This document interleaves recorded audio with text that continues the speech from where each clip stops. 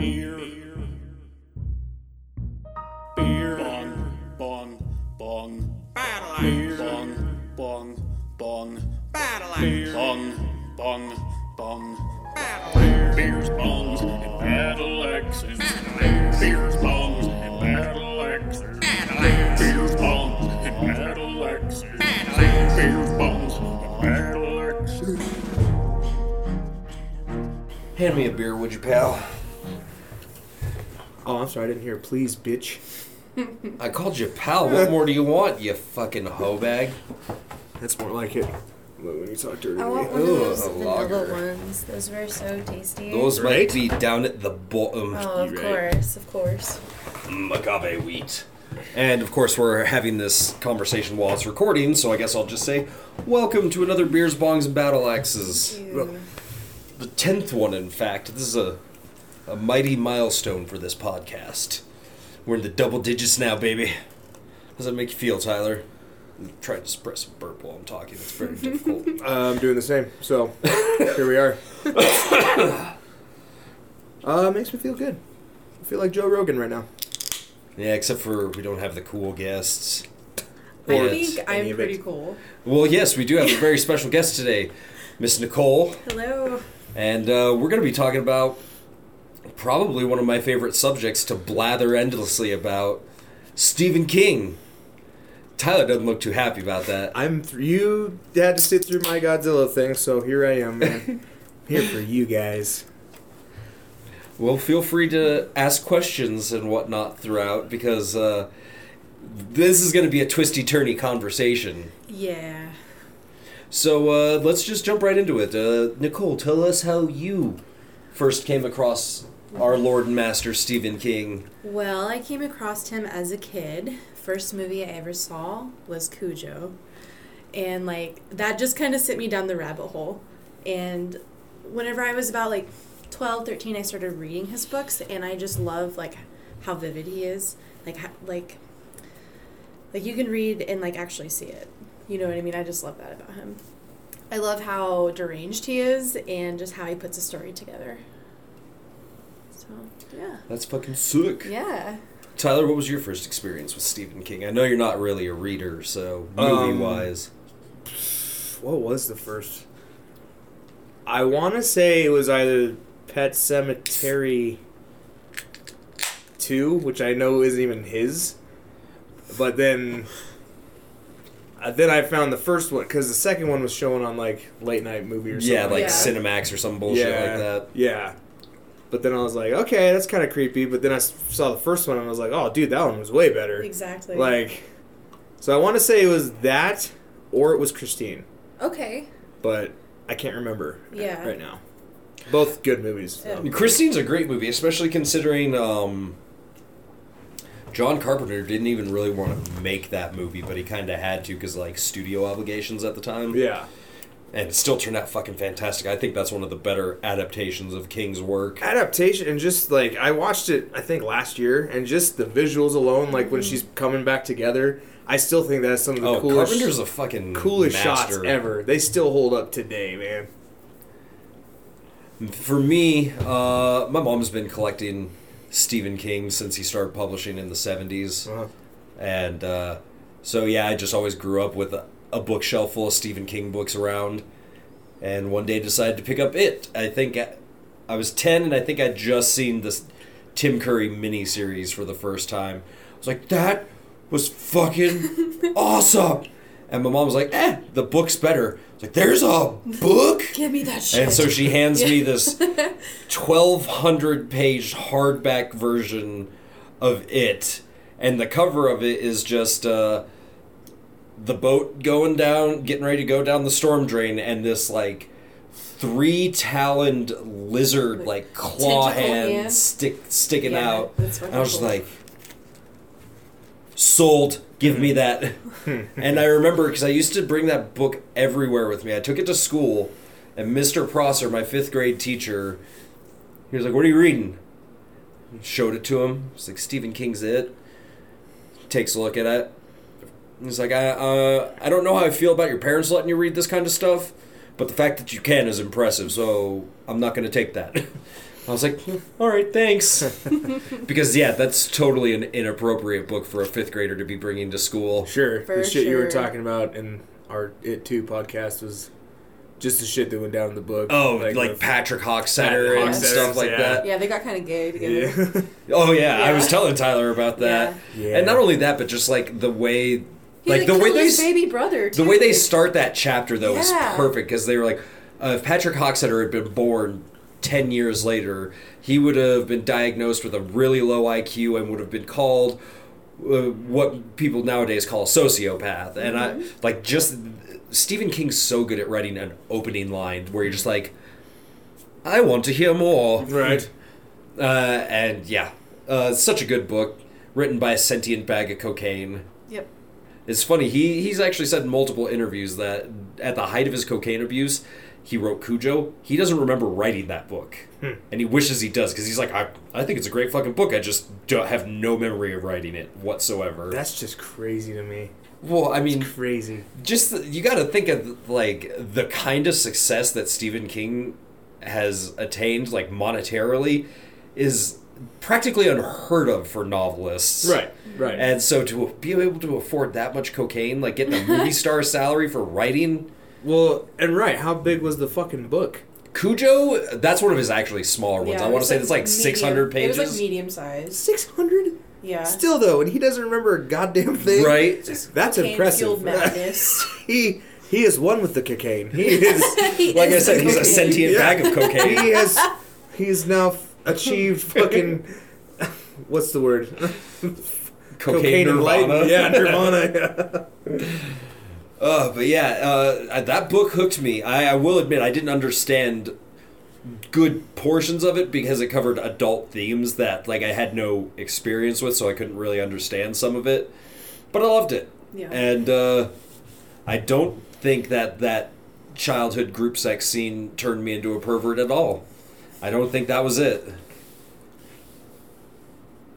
I mean, I've read about it, but I don't. It's even he says it's like if it hadn't been the 80s, like if I were to try and write that book today, that scene would be cut instantly. Yeah. But it was the 80s, I was on a lot of cocaine, and nobody was telling me no at this point.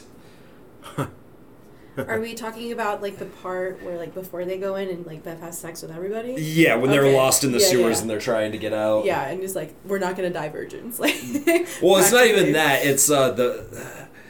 See, that's the thing is like people just break it down to the basic concept, and the basic concept alone is what sounds super crude and disgusting. Yeah. But then when you actually read it, and they're talking about how like all of these kids have latent psychic, I guess would be the best way to abilities. Each has their own special ability. Like Eddie's a human compass. He know like he can find his way anywhere without like needing a map or anything like that. Yeah. And the problem is, after they beat it and it disappears, like their powers are weakening, and so Bev decides that they need to seal their bond, and also it's essentially a metaphor for entering adulthood.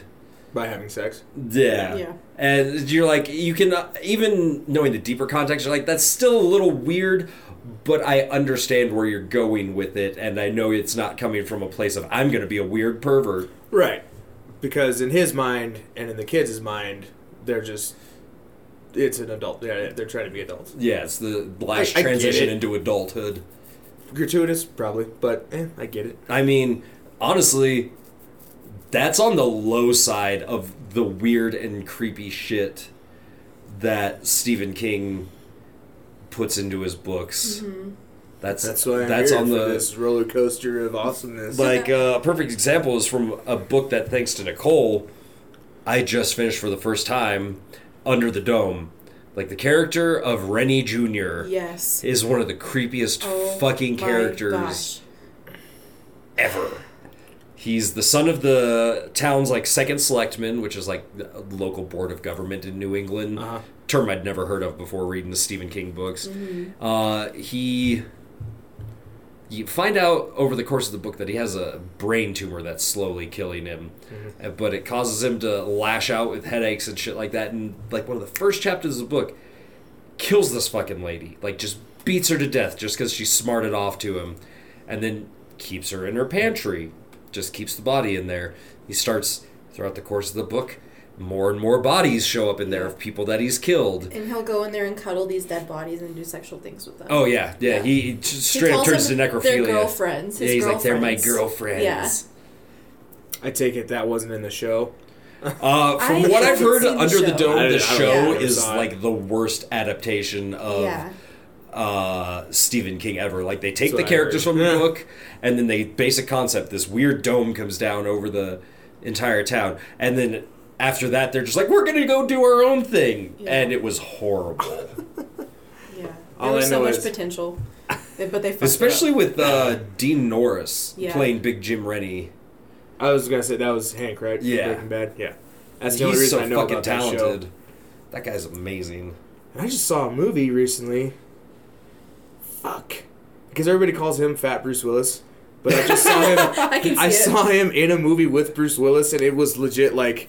It's like, how do those guys walk on a set every day and be like, you're like me, but from another universe? Like an alternate timeline where I didn't stay skinny. It was just funny. Anyway. So, out of how many books by Stephen King would you say you've read, Nicole? I would say. I'm trying to think. Probably at least 11 that I have like physically read. And with audiobooks? With audiobooks onto that list, maybe 16?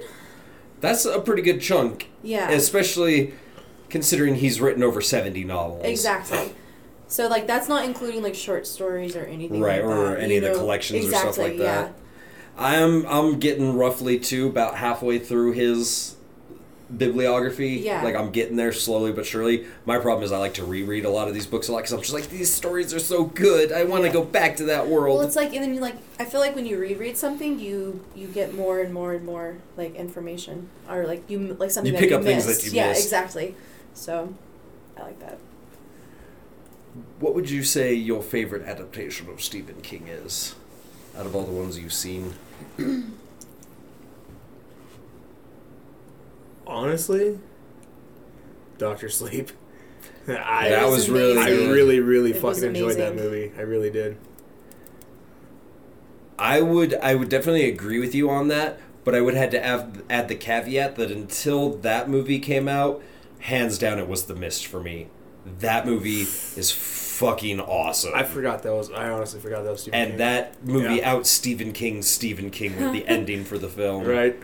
That was one of the most brutal endings to a horror film I've ever seen. And I was just like, well, fuck, I guess I'm going to go home and open up my wrists now. What's the point of living anymore? Just saw a man kill 3 strangers and his own son just for the army to show up. That was like the ultimate Twilight Zone irony ending. Yeah. Kind of like, it was on par with the one where he's the last man on Earth and he's got all the time in the world to read and then he breaks his glasses. Right.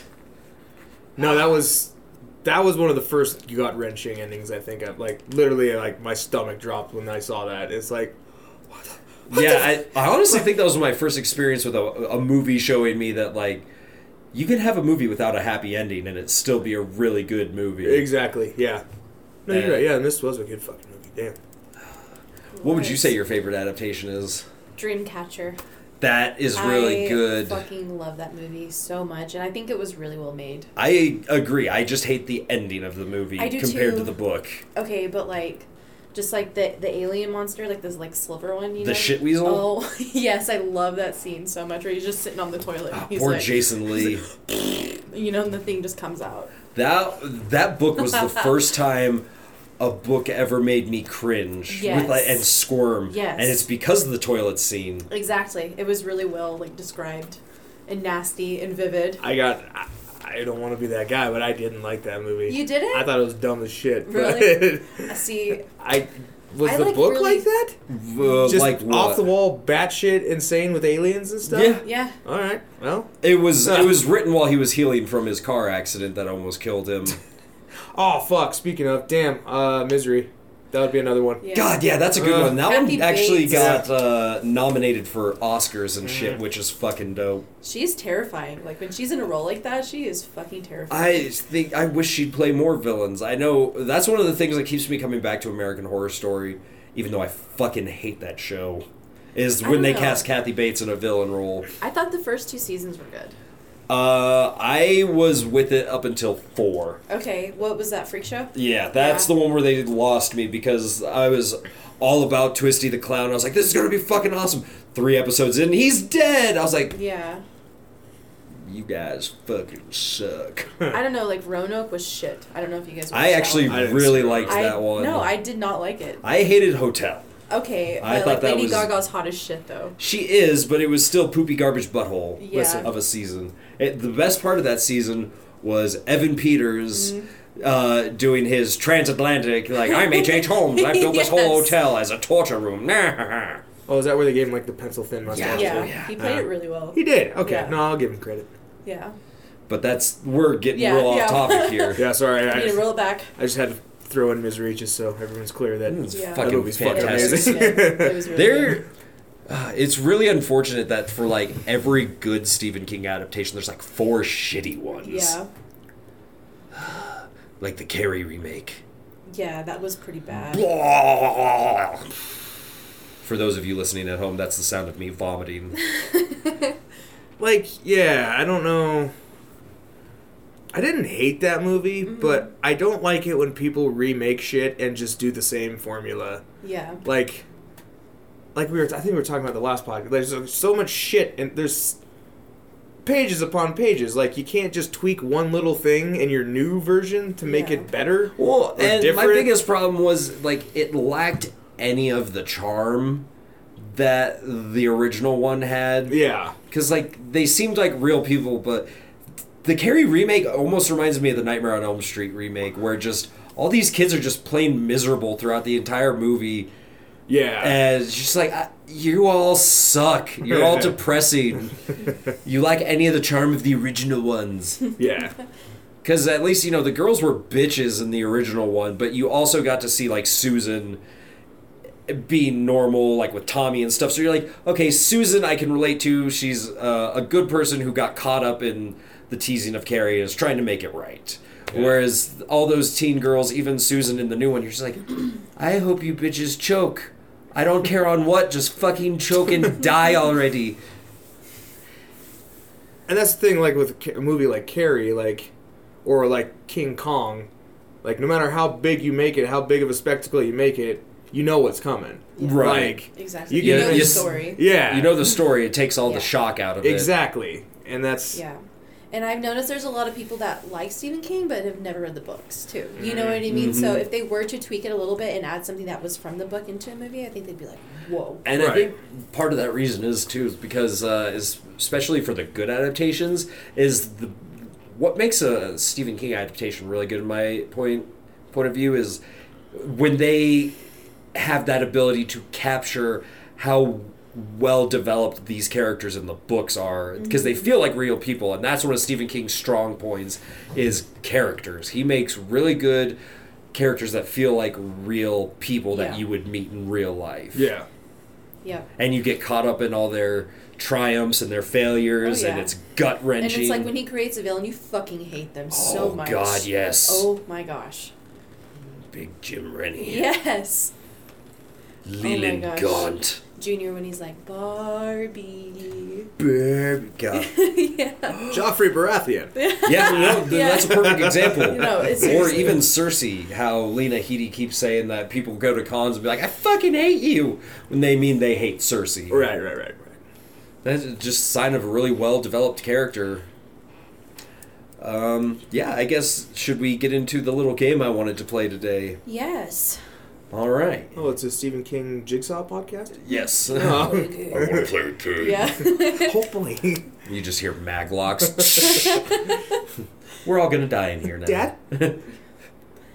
Okay, so the game I want to play today is it took us a while to come up with these two. Yes. Like, had to find books by Stephen King that have not been adapted for a TV miniseries, a TV show, or a film before. Okay. We're going to give you brief synopsises. You can ask questions about the book if you like. Uh-huh. And we'll see if you would like to see it adapted for the big screen and whether you think it would work better as a film or like a series.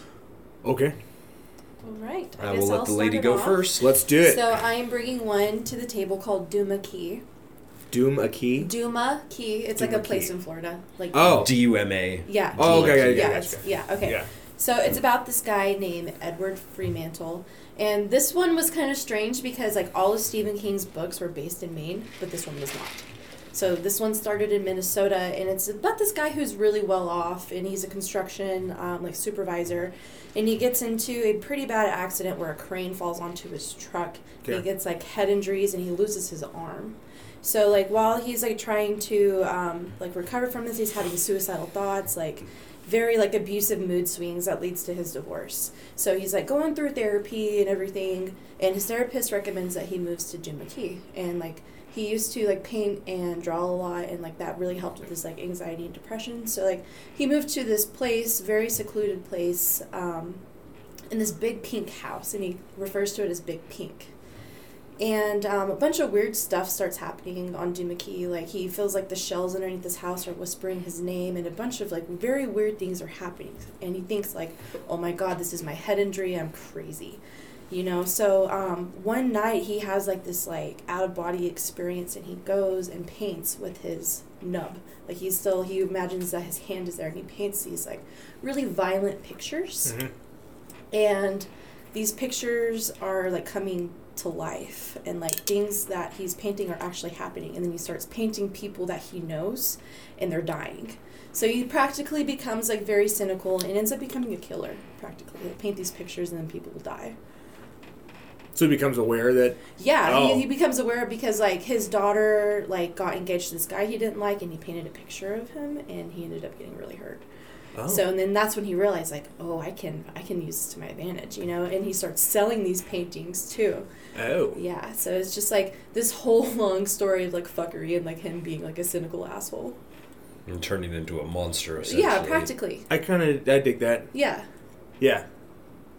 No, I've always been a sucker for like sympathetic villains. Yeah, But you know, then- and he thinks he's crazy, you know, Yeah. because like he's like recovering from a massive head trauma. Yeah. You know, and like he wants to be good, but then like he realizes like he can do good with this. Like he can like kill people that are Right. bad and stuff like that. You know what I mean? I'm Right. gonna kill Putin. Yeah, exactly. Like Right. he practically becomes like an assassin almost. Interesting. Yeah, Yeah, I think that could work. yeah. I really do think Do you that think would it would work better as like a TV show or like a movie?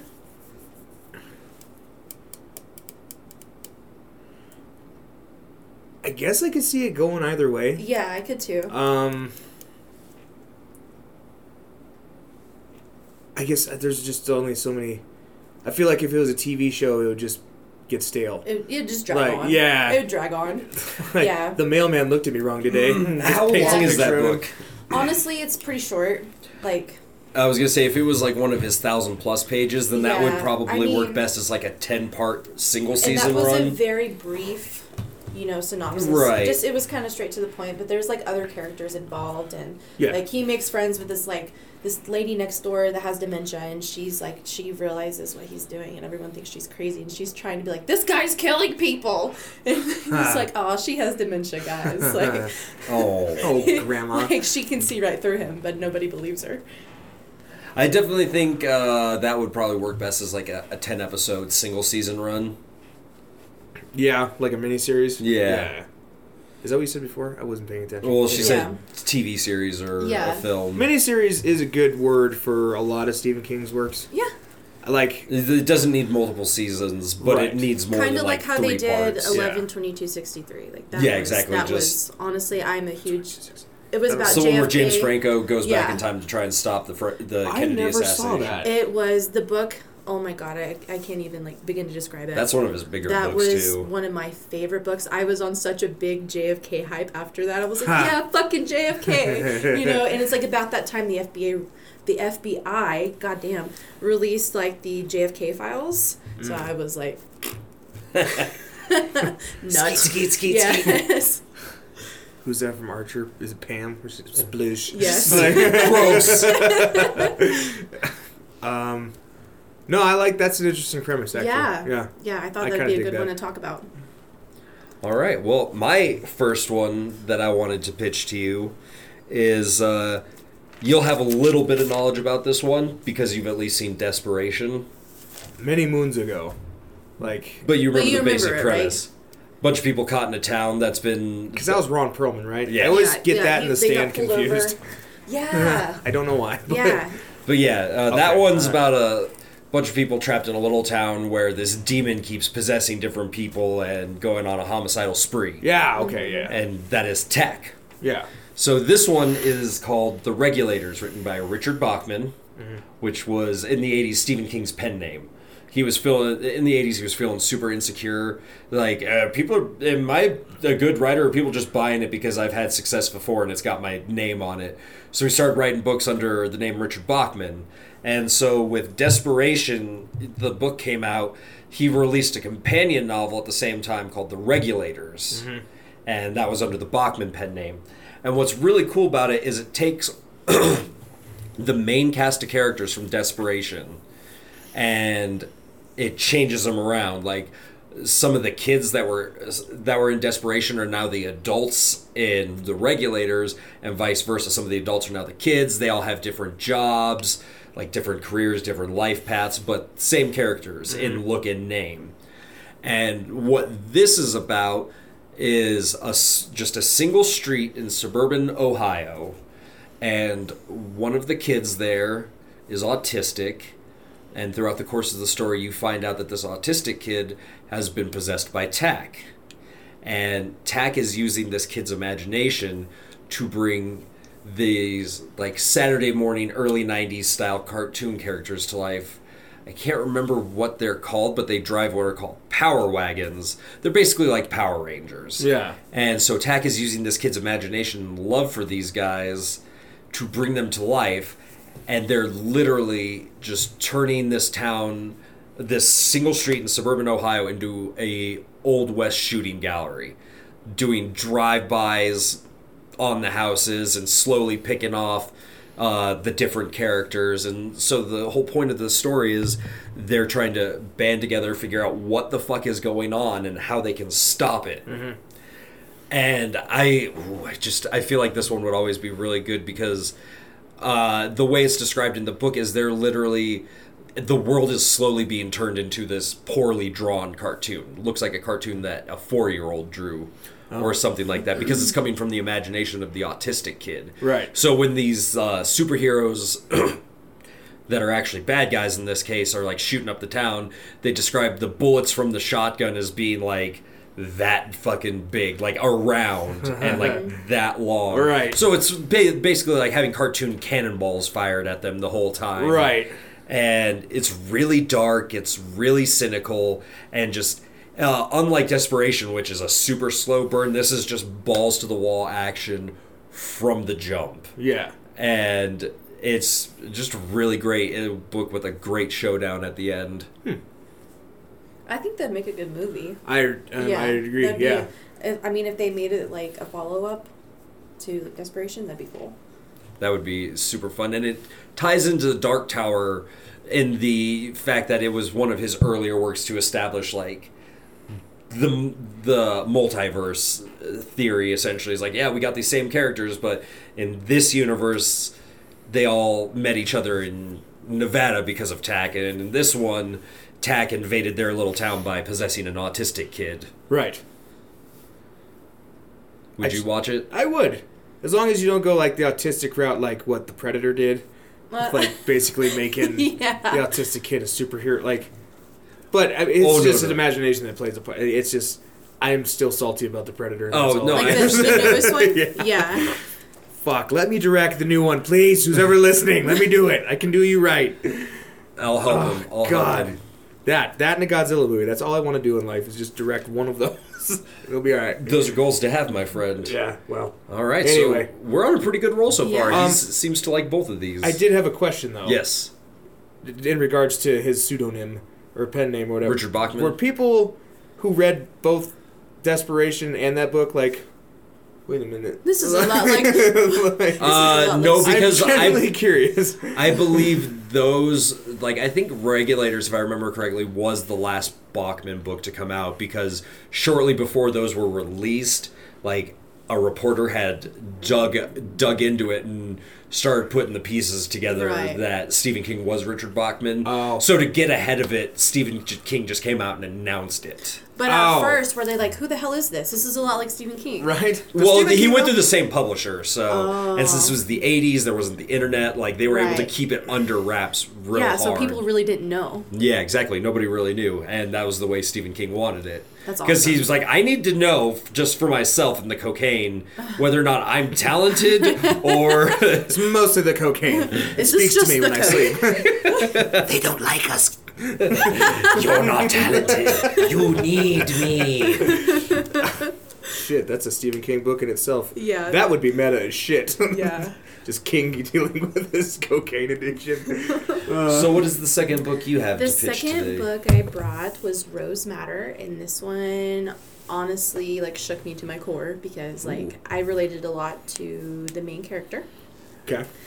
So the main character in this, her name is Rosie Daniels, and she is being severely abused by her cop husband. You know, like, he's typical, what do you call that? Like, when somebody has, like, too much power, when it, like, gets to their head and stuff. Power trip? Yeah, he's just, Yeah. he thinks he's the shit. Right. You know what I mean? So His ego's large. Yeah, this book right here was honestly very violent and kind of hard to read. Like, the very first chapter was about Rosie, like, literally getting beat so bad, and she was pregnant, and he threw her down the stairs, and she had, like, a brutal miscarriage. And, like, that's when she realized, like, I need to get out of this relationship. And being from Maine, very small town, like, she had a hard time, like, getting away from him, and she got on a bus, like, to the end of the line and, like, went away. So the whole time, her crazy husband is, like, trying to go after her. And there's this scene that really sticks out in my mind where, like, somebody that sold Rosie the bus ticket, he found them at the park and was like, where did she go? And, like, he wouldn't tell. So her husband's name is Norman. Norman reached over and grabbed this guy's balls and just squeezed them until they burst. Like, and this, like, that scene right there, that was, like, so vivid just reading that. Can I stop you right there for a Yes. second? Because when she says that, I started saying this earlier, but we got sidetracked.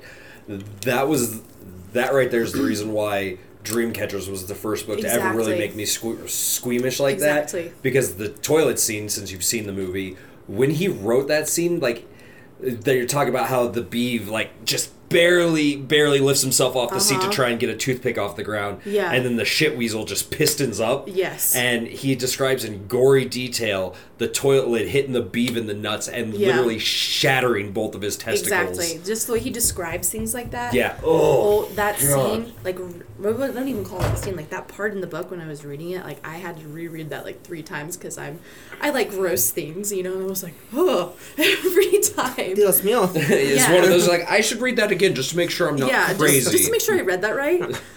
But yeah, so Rosie goes to this small town and goes to a battered woman's shelter and, like, gets back on her feet, and she goes into this pawn shop and sees this picture, and she's like, I have to have it, which kind of reminded me of Needful Things since I'm reading that right now, you know. It's like one of those things where, like, she just saw it and was like, I have to have this. And it's like, it was a picture of this, like, really beautiful, like, labyrinth, like, hedge maze and, like, this really pretty castle. Kind of reminded me of, like, The Shining almost, you know what I mean? And so she takes this thing home, and she starts realizing things in the picture are starting to change. And she's, like, having, like, all these weird dreams and, like, psychic, like, abilities, like, happening that she's never had before. And she ends up going inside of the painting. And, like, she goes through, like, the whole time, like, her husband is, like, trying to find her and everything, and he's in the same town as her, and she doesn't know it. I'm trying to explain. It's really hard to explain this, but anyways, she ends up in the painting, and he goes in the painting with her somehow. It's really strange. But anyways, so she's, like, going through the labyrinth and, like, trying to, like, get away from her husband and everything, and finally they, like, reach the castle, and like she ended up killing him in there, and then like the book ended. It was really fucking strange, but I wish I could explain this a little bit better. It's like, it's one of those things like you have to read it or you don't really understand. But I thought this movie or this book would make a good movie just because like it went into like crazy detail on like how she's like trying to fight this guy practically. Yeah. It was like, it's honestly a really good book. I like that, and I like it for the idea Yeah. of a movie too, because just from that description, it seems like side characters aren't as integral to it, so Yeah. it could be streamlined to No, tell it just totally that was, story. and it was. You have the book. It's not. Yeah, the it's biggest. one of the smaller It's ones, kind like of, 400 pages. and it's like it was kind of hard to follow because it was like going back and forth of Rosie and Norman and like how he's trying to like get her and kill her practically, and how she's just trying to. She's a battered woman trying to like. She's just trying get to over escape it. and live. Exactly, and like. It was really intense. So. Well, that's... Yeah. I would definitely dig that. Now, Yeah. I do have a question. Yeah, go for Does an eclipse play any part of a subplot into that book? Like what do you mean? Like a solar eclipse? Yes. So that book actually ties in to both Gerald's Game and Dolores Claiborne, because they all take at the same time as... Yeah, and it's like, it's so strange. Like, she got this painting, right? And then, like, some, like, weird meteor shower happened, and she got, like, psychic abilities and, like, stuff like that, and, like, started realizing, like, this picture was, like, actually, like, moving, and, like, things were happening, and the people were, like, communicating to her and, like, beckoning to her, like, come here.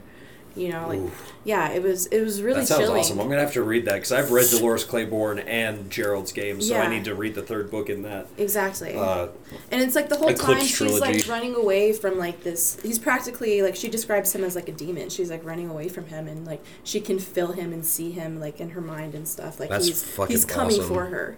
So like when she went into the painting, like since like she can like see him, he came in too. That's cool. Yeah, and that's how she defeated him.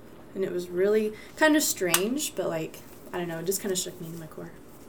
I love that. No, I think the world always could use movies like that. Yeah, Like, and with it's that- just like he was like beating the shit out of her and everybody in his path, and like it's one of those stories where like you want the good person to win. Right, You know right. it's what I one of mean? those empowering kind Yeah, And I feel exactly. like that would make a good movie these days, because, you know, we're all about inclusion and strong female characters Sure, in yeah. Hollywood nowadays. And going back to Stephen King being able to write well thought out Yeah. and like well-rounded characters. Yeah. Like, that's a movie that could come out where if you adapt it properly, people aren't going to be like, they just made a strong female character to, you know, pacify the SJWs. Be like, no, this is Yeah. a story about a well-rounded, believable woman that, you know, could be a good example of, like, little girls who want to be in movies can look up to. Right. Right, and it's as much like- as I hate to admit it, I mean, abusive relationships are a thing. they are And And women way more common especially than is- resonated with that more than we do. exactly. Oh, yeah. So, it's always a good, especially when it's like that. You It want doesn't them feel to kill the guy. forced You're like, in just any- fucking Exactly. kill him. Well, it's just like I said, that opening scene of just like her getting her ass beat and like thrown down the stairs, and like the way he described the blood and everything, like like raining down her, and just like that was just like, okay, I hope this guy dies. Reading King can be emotionally taxing. Dude, I have almost every single book I've ever listened to or read, like I've always cried. Yeah, like, there's there'll be a always- point where I cry at Yeah. one time or another. Yeah, exactly. It's just like you get so attached, you know. I read the Dark Tower series, and by that end of that 7th one, I'm just like, no! Why, God? It's bad, Yeah. because instead of, you know, just one long book of getting attached to these characters, 7 of them, and, you know... Then they die. Yeah, then a lot of them Then they die, and die. you're just like... Oh my gosh. Yes. Bad. Yeah, I wish I could have explained this one a little bit better, but like I said, it's kind of off the wall. But see, that one sounds awesome, because it sounds like the type of story where the kind of purpose of movies is to tell stories visually, and Yeah. that one seems like it would be very visual heavy, probably really light on the dialogue. Yeah. I like those kind of movies. Yeah. So I would definitely be down to see somebody adapt that. Fair enough. I think it would be a good one. And we'll go ahead and wrap up this little game with my last two. I have to present two to you because it's a series, and the main one that I want to see adapted is the sequel, so you kind of need the first one. Fair enough. So these are And these are actually two books Stephen King co-wrote with Peter Straub, who's another really famous horror author. They're called The Talisman and The Black House. Okay. So, The Talisman is the story of young 11-year-old Jack Sawyer. His mother is an aging Hollywood actress who's essentially on the run from her late husband's former business partner, who is trying to get her to sign her half of the business away to him. Mm-hmm. And so they've run from Hollywood, California, all the way to this little rinky-dink hotel on the East Coast. And she's dying from cancer, even though she won't admit it. And Jack wants to save his mother's life. He finds out through the help of a magic man that he has the ability to flip, which is to go to a world that's kind of like pre-colonial America. It's called the Territories. And he finds out from this magic man that the only thing that can save his mother's life is this thing known as the Talisman, which is located all the way on the western coast of the Territories, aka back in California where Jack's from. So he goes on this adventure road trip, little 11-year-old boy, I'm gonna cross the Territories and save my mom and potentially the entire world. And a big thing about the Territories is not only does it look like pre-colonial America, but everybody in the world has what's called a twinner. So if you were to flip, there would be an equivalent of you in that universe. And the equivalent of his mother in that universe is the Queen of all the Territories, who is also dying. And that's kind of how it works, is like your health would affect your twinner in that world. So when you die, more than likely, they're not long to follow you, and vice versa. Okay. And you find out through the course of the story that Jack is special. He's single-natured because his dad's business partner, his twinner, killed the Queen's son in his infancy, but Jack was just barely saved, so he became single-natured. So if he flips into the Territories, he's just still himself, whereas, like, say, you were to flip to the Territories, you wouldn't actually be yourself anymore, you'd be your twinner. It's really weird. Like, Yeah, you'd be in what somebody the else's fuck? body. How do you flip anyway? Does he just... He starts doing like in it. his mind or something? The magic man gives him a potion to drink that he says is really just to give him the confidence to do it, because he just has this latent ability. Huh. And along the way, he meets a man named Wolf, who is in fact a werewolf, and one of the best written characters ever, because they're in the Territories. They're just like these big hulking, like, ha ha ha ha, we're wolf, we're shepherds and stuff like that, and then occasionally we turn into werewolves when the full moon strikes. But it's a really heartbreaking story, because along the way he bounces back and forth between America and the Territories. He tries to spend as much time as possible in the Territories because they're smaller. So if he were to go like 2 miles in the Territories and flip back over to America, he's just traveled 20 miles. Oh. And so it's to help him get over there before time runs out. But along the way, he gets hard up for money, so he starts working at a bar for a very abusive owner who just beats the ever-living shit out of him, doesn't pay him enough to actually get back on his quest. Mm-hmm. Basically holding the kid prisoner, just making him lug around kegs and shit like that, while also beating the crap out of him and taking his tips. Damn. And at another point, he finds himself in the Sunlight Gardener Home for Wayward Boys, an orphanage that uses them as prison labor by a crazy religious character, which is a staple of Stephen King, the crazy religious character. Mm-hmm. Go figure. And along the way, you also find out that his father's business partner murdered his dad, and is essentially you find out that his dad and his dad's partner also knew about the Territories. They also had the ability to flip over. Mm-hmm. And the business partner, Morgan Sloat, he's trying to bring modern technology and modern weaponry to the Territories because he wants to colonize it through force. He wants to rule that entire world. Mm-hmm. And so that's the story, is this young boy on a quest to retrieve the talisman and save the world. Well, I'm confused, but intrigued. Just think of it as like Huckleberry Finn meets Mad Max. Oh shit. Well, why didn't you just open Yeah. up with that? Yeah, I mean, I'm in. I would watch that. Because I never thought of it in that terms until just now. Huh, that's fair. That'd definitely be interesting. It's one of the less cut and dry Stephen King books adaptations anyway. Yeah. I mean, Yeah, it's an interesting concept, and Black House is my favorite. One of my favorite King books of all time. This one follows a now 30-year-old Jack Sawyer. He's recently moved to a little farm town in Wisconsin after being the youngest person in the LAPD to be promoted to lieutenant. Mm-hmm. And ever since Jack handled the talisman when he was a boy, he's always had superior abilities. Just like he's one of the best cops ever seen because he's an amazing detective, and it's all like residue from touching the talisman. It's just like made him the luckiest man around. Like if he were to go gambling, he'd always win. Like he'd never lose. Mm-hmm. Just weird things like that. And he moves to Wisconsin, and after a few years of living there, he's pulled out of retirement when a series of murders starts happening. Mm-hmm.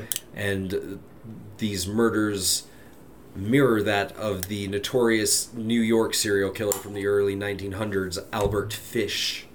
My fave. And as we go along, we start finding out that the Crimson King is at work in this town of Norway Valley in Wisconsin.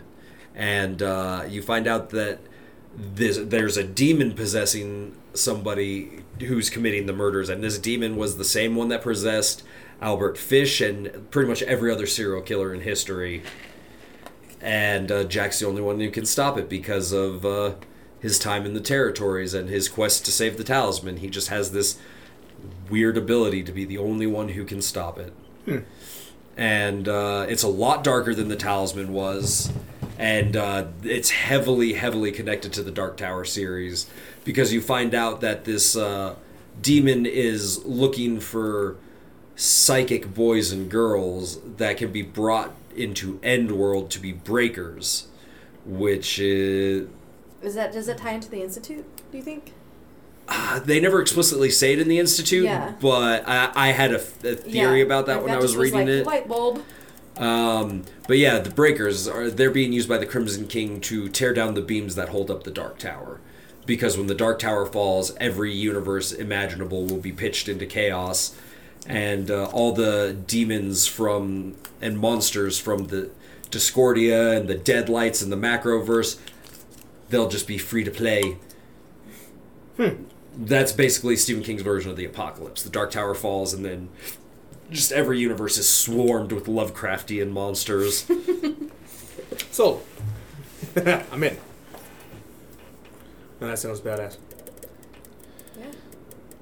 I'm surprised none of these have been tapped yet, because they're all really good books, and in the right hands, they could turn into fantastic movies and series. You know what Stephen King book I'm surprised isn't a movie? Cell. I'm surprised Cell didn't. It is. Is it really? It's a really shitty direct-to-DVD movie with John Cusack and Samuel L. Jackson. What the hell?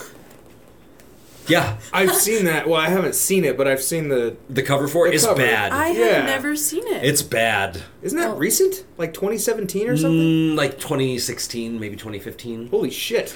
Dang. A? I've Sorry. I've never seen it. I didn't know that was a Stephen King A, and B, I didn't know it was straight to DVD. Yeah. That's unfortunate. It never got a theatrical release, and you can tell just by watching it. Huh.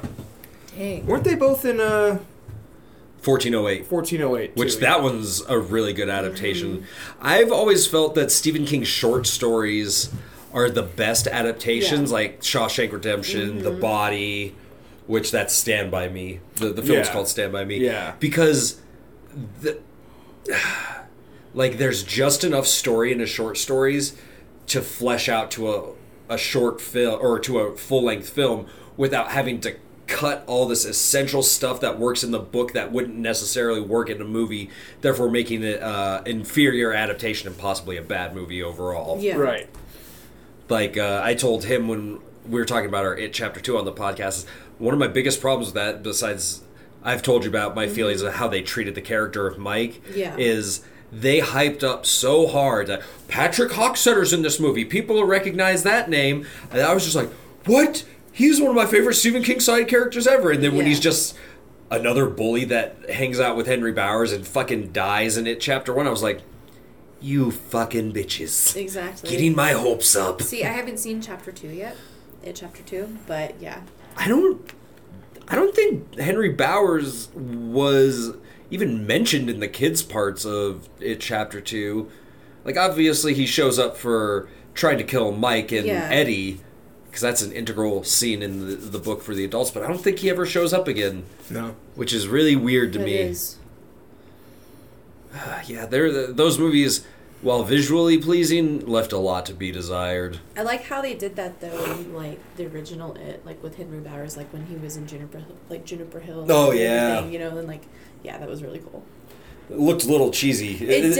It comes across better in the book, because in the book it's literally described as like a big 6-foot-tall man dog with a Doberman Pinscher's head breaks Henry out of the asylum. It's Pennywise, just transformed.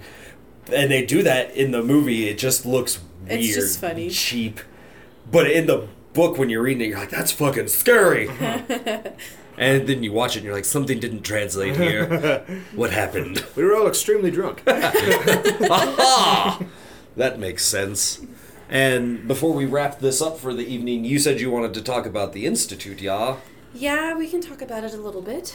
So the Institute is the newest Stephen King book to come out. Yes. Which came out, what, May this year? No, it came out in September. Fuck. I read through that book so fast, that's Yeah. why it feels... I think I'm thinking The Outsider. Was that last year's? That was last year's. And I haven't read that one either. I haven't even read Elevation. That's good. Is that what it's called? Yeah, Yeah. Elevation, but that's Yeah. like a 90-page one-sit Yeah. read. It's So a good yeah, book. so it follows Luke. What's his last name? Oh, fuck, I don't remember. His name is Luke, and he is extremely smart. Like extremely smart. What is he, like 12, and he's trying to get into college? He's already been accepted to 2 different So colleges. MIT. Like he's like extremely smart. And his parents have noticed weird things, like when he gets upset, like he can move things, like With his mind. With his mind, like things will go flying across the rooms, doors will shut, and just a bunch of weird stuff like that. So, can I interject Yeah, go just ahead. briefly? Because it seems like a lot of kids, especially, have that power. Yeah. Does that still relate to, like, The Shining?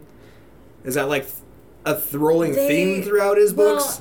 Or is that He just... does enjoy writing kids with psychic abilities Exactly. because Carrie, obviously, Mm-hmm. Yeah. Danny Torrance from The Shining, but his was more telepathic as opposed to Yeah. like telekinetic. Okay. Like he can read minds and things like that, as opposed to like moving objects with Well, his at mind. first Yeah. it was TK, remember? And then he got like, well, we'll get into that. But anyways, Oh yeah, Yeah. So yeah, in this book, it especially it deals heavily with kids with psychic abilities. yeah. So, yeah, he has these like telekinetic things that happen only when he's upset. Like he's not very strong. He can just move things. you know? Right. So, like I said, he was like getting ready to move to go to MIT, and these people came in the middle of the night and killed his parents and kidnapped him, and took him to this place called the Institute. Like government assassination style, Yeah, silenced like pistols, These old like FBI agents, old police officers, retired military Yeah, and stuff like that. They were contracted to go get Luke and kill his parents and take him to the Institute. So when Luke wakes up, he wakes up in his room. It looks just like his room, but when he goes out, it's like, it kind of reminds me of like a mental, like Like a hospital, yeah. Yeah. So it kind of The reminded me of like a hospital. Only difference between his room that he wakes up in and his room is that there's no window Yeah. in his new bedroom. But it looks exact posters, everything is the same. Like down to the very detail. Yeah. So they were preparing for him to come.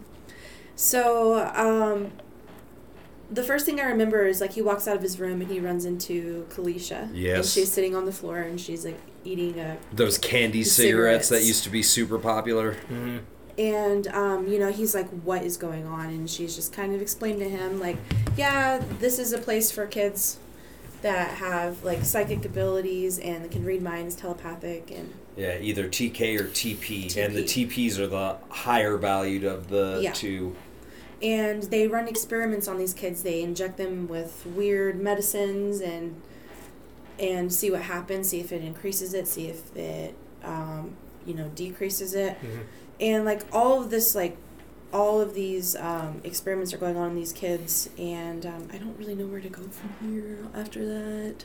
I mean, because, like, I could just, like, describe the whole book, but, like, that's going to take a minute. yeah, so I guess Yeah. giving the briefest synopsis Yeah. of it is you find out that one of the injections that they've been giving the kids is meant to boost their abilities. Exactly. And the hospital they're in is divided into front half and back half. People who go into back half are never seen again. Yeah. And They practically use these kids up until they're literally, like, retarded. yeah, and the staff have no qualms with beating the ever living shit out of these kids if they disobey or try and resist or go against their wishes. And eventually Luke they're getting ready to send him to back half Yep. before he escapes. Yeah.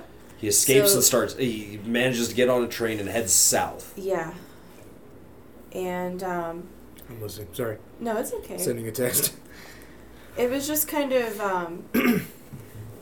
I thought the janitor helping him escape was really cool. Yeah, and Yeah. that's actually one of the more tragic characters I he's know. written in a while, because this janitor, this maid is helping him because he finds out just through, because once they give him a shot and start like torturing him, like they have a water tank that they'll hold them down until they're about ready to pass out to try and boost their abilities.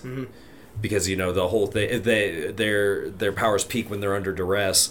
So one of those shots actually makes it so not only is he a TK, he's developed telepathy as well, and he finds out from reading her mind that she's in crippling debt because her husband had a gambling problem. Yeah. They racked up all their credit cards and shit like that, and then just left her with the bill. And so they're given tokens for good behavior in the institute. They can use it at a vending machine, which there's one that has candy in it, and there's another one that has cigarettes. And alcohol. Yeah. Weed. And these are kids. Like, the youngest one there is, like, 8. Yeah. And they really go into that. Like, Yeah. some of the kids are alcoholics because of it, because Yeah. the way they deal They with do, it is they get some booze out of there, drink it, and they just get addicted to it because they're like, this is the only way I can Well, yeah, it's the only way they Well, get it's through like the days Cokes. here. Yeah. Well, the way they describe some of these things, like some of the experiments, they're painful.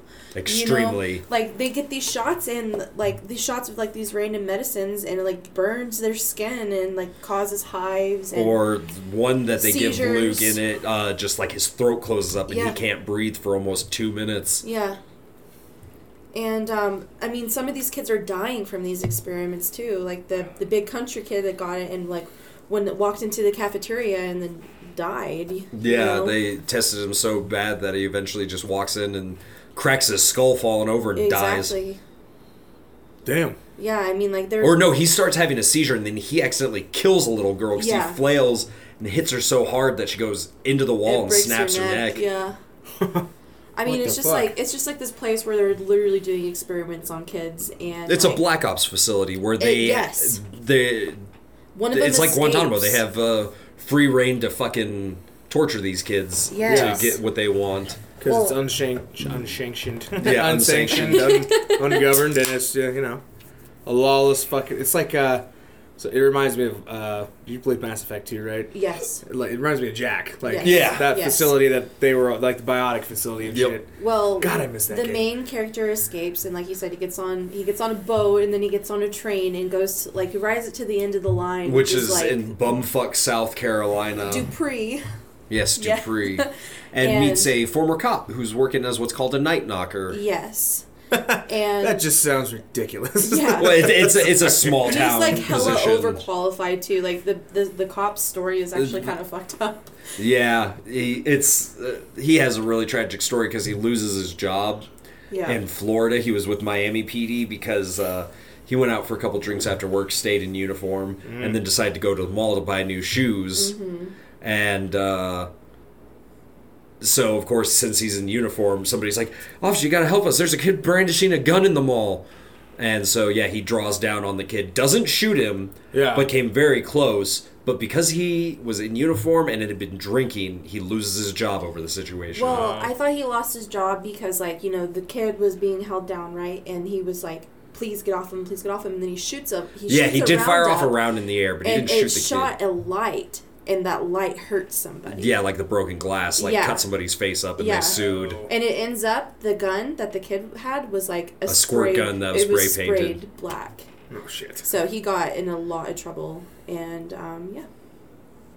Well, that beats the whole cliched, like, I was tired of being a big city cop, no. so I moved to a small town.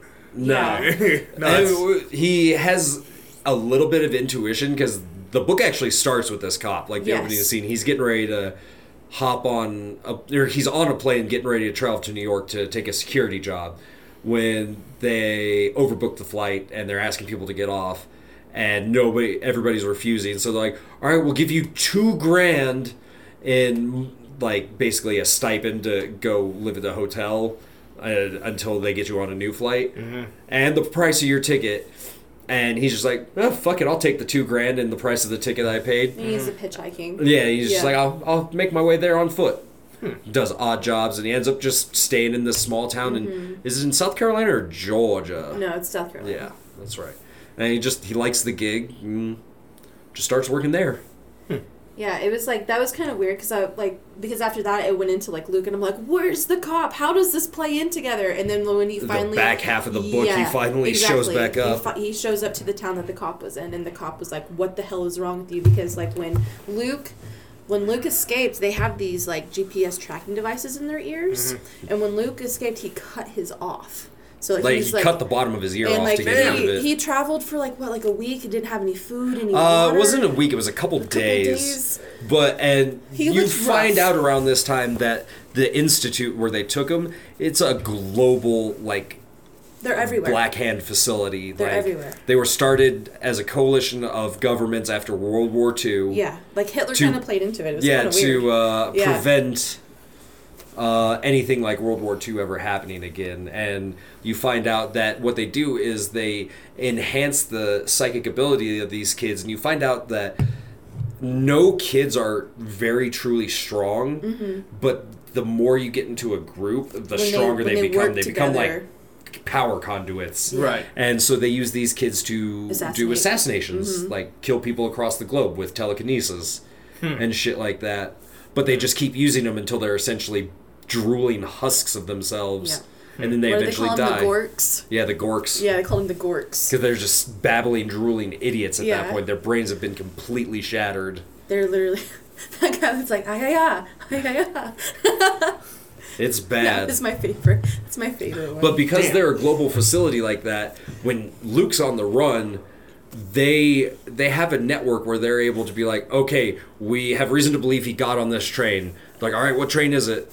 It's this one, and here's its stop list. And they're like, all right, we need units at every place this train stops so we can inspect it and see if he's there. They called them like aunts and uncles. Like, they had aunts and uncles everywhere looking for Luke. Like all up and down the eastern seaboard, just like drop of a hat. Damn. It was honestly a very emotional book. Like being a mother and like listening about these kids being like abused and stuff. I was like, oh god. So.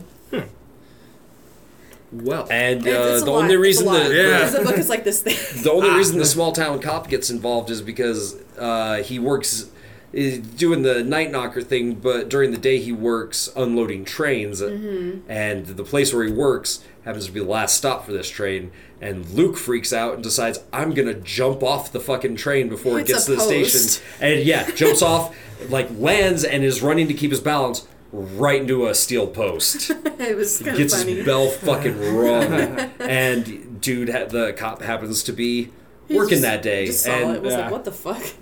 And dude just so happens to start believing him, especially since the maid that helps him gave him like a flash drive with her confession and video she'd taken.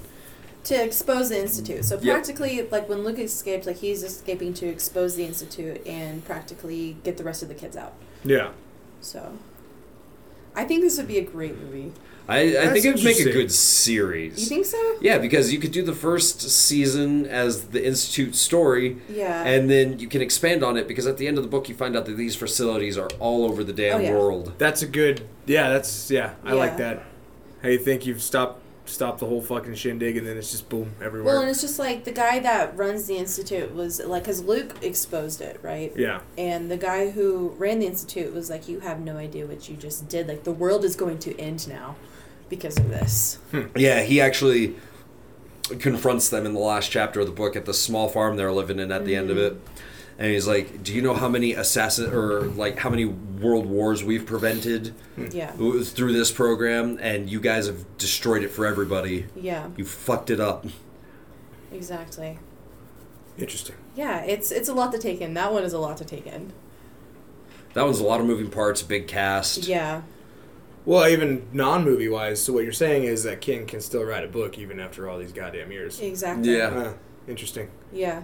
Huh. That one was honestly one of the better ones I've read in a long time. It was That well was a put together. tearjerker, too. It was, oh my god, when Avery died, I bawled. Spoilers. Oh, I'm Just kidding. sorry. I'm never gonna read a book ever again in my life. I don't think. So, you're good. That's why you keep people like us around. Yeah. We can relate all Right. these stories to you. I go on novel adventures. Yes. But yeah, so that's our Stephen King podcast, I think, Yeah. for the day. I talked about everything I wanted to talk about. I'm gonna end. I mean, they all sounded fantastic. Mm-hmm. Don't get me wrong, and I've been enlightened. But I just want to see a goddamn space turtle in a movie. That's all I want. A space turtle? That's all. Yeah, I want. Maturin, the turtle that holds the earth on its back. Ever since he told me that, I'm like, oh fuck it. I want to see a space turtle. Anyway, Let's make it happen. I mean, my all I dream want. is into 27 and a half years, redo it again. Yeah. And do the definitive edition. It'll be a 2-season series, parallel story structure, just like the book. Mm-hmm. And it'll have everything. It'll have, like, the No history holding of back. dairy. No holding blackjack and hookers. Maturin the space turtle, blackjack, hookers, a child gangbang scene. Not really. That part will never There'll make be it midget into. stunt doubles. Oh, I'm sorry, little people stunt doubles. That'll never make it into any filmed version of it. I just know it. Can we do like the gay scene with like Henry Bowers and Patrick? Yes, we can. Yeah, that was like Yeah, Bev was just it's such a- watching in the junkyard like It's such a weird scene because it goes from they're lighting each other's farts on fire to just casual hand job. What? His dick was out. What am I not gonna jerk it off? This thing ain't gonna jike itself. Interesting. Well, I hope you get that gig in 27 years, man. I'm gonna I need just you want- as director of photography for the turtle scenes. Fuck that. I'm gonna do the mocap for that. yes. So out of all the books we presented, which one was your fave? Yeah, which one would you be most excited to see? Honestly, well, it's probably because you guys talked about it the most, but the Institute does sound pretty fucking good. I'm not gonna lie. I really hope they turn that into something and they do it right and I'm not pissed off because I will destroy something. And I hope if they do adapt it, they don't water down what the kids go through in the Institute, Exactly. because that's part of what makes it so emotional. Is like you Yeah. can picture it in your head, and you're just like, who would put a fucking child through that? Yeah. What kind of monster do you have to be? The way that they described movie night too. Oh yeah. The back Ooh. half, yeah. That was crazy. Yeah, but I mean, they're all interesting Yeah. to say the least. And like I was saying, they're not cut and dry like, oh, it's a ghost or monster or whatever Oh, the yeah. fuck. Like, They got possessed because they used a Ouija board. right. Yeah. And I'm not saying the books are cut and dry like Yeah. that, but the movies that are adapted from them are, Right. they just take the basic elements and it follows the stupid basic movie plots. I get it, but no, a lot of those, yeah, I could see a lot of those being good movies if in the right hands. I'm surprised, I'm surprised Jim miniseries. McKee isn't one. To be honest. I'm surprised he didn't do that. Give it time. We're in Yeah. a Stephen King-a-sance. Yes. Stephen King. Yeah, there's 3 goddamn movies this year.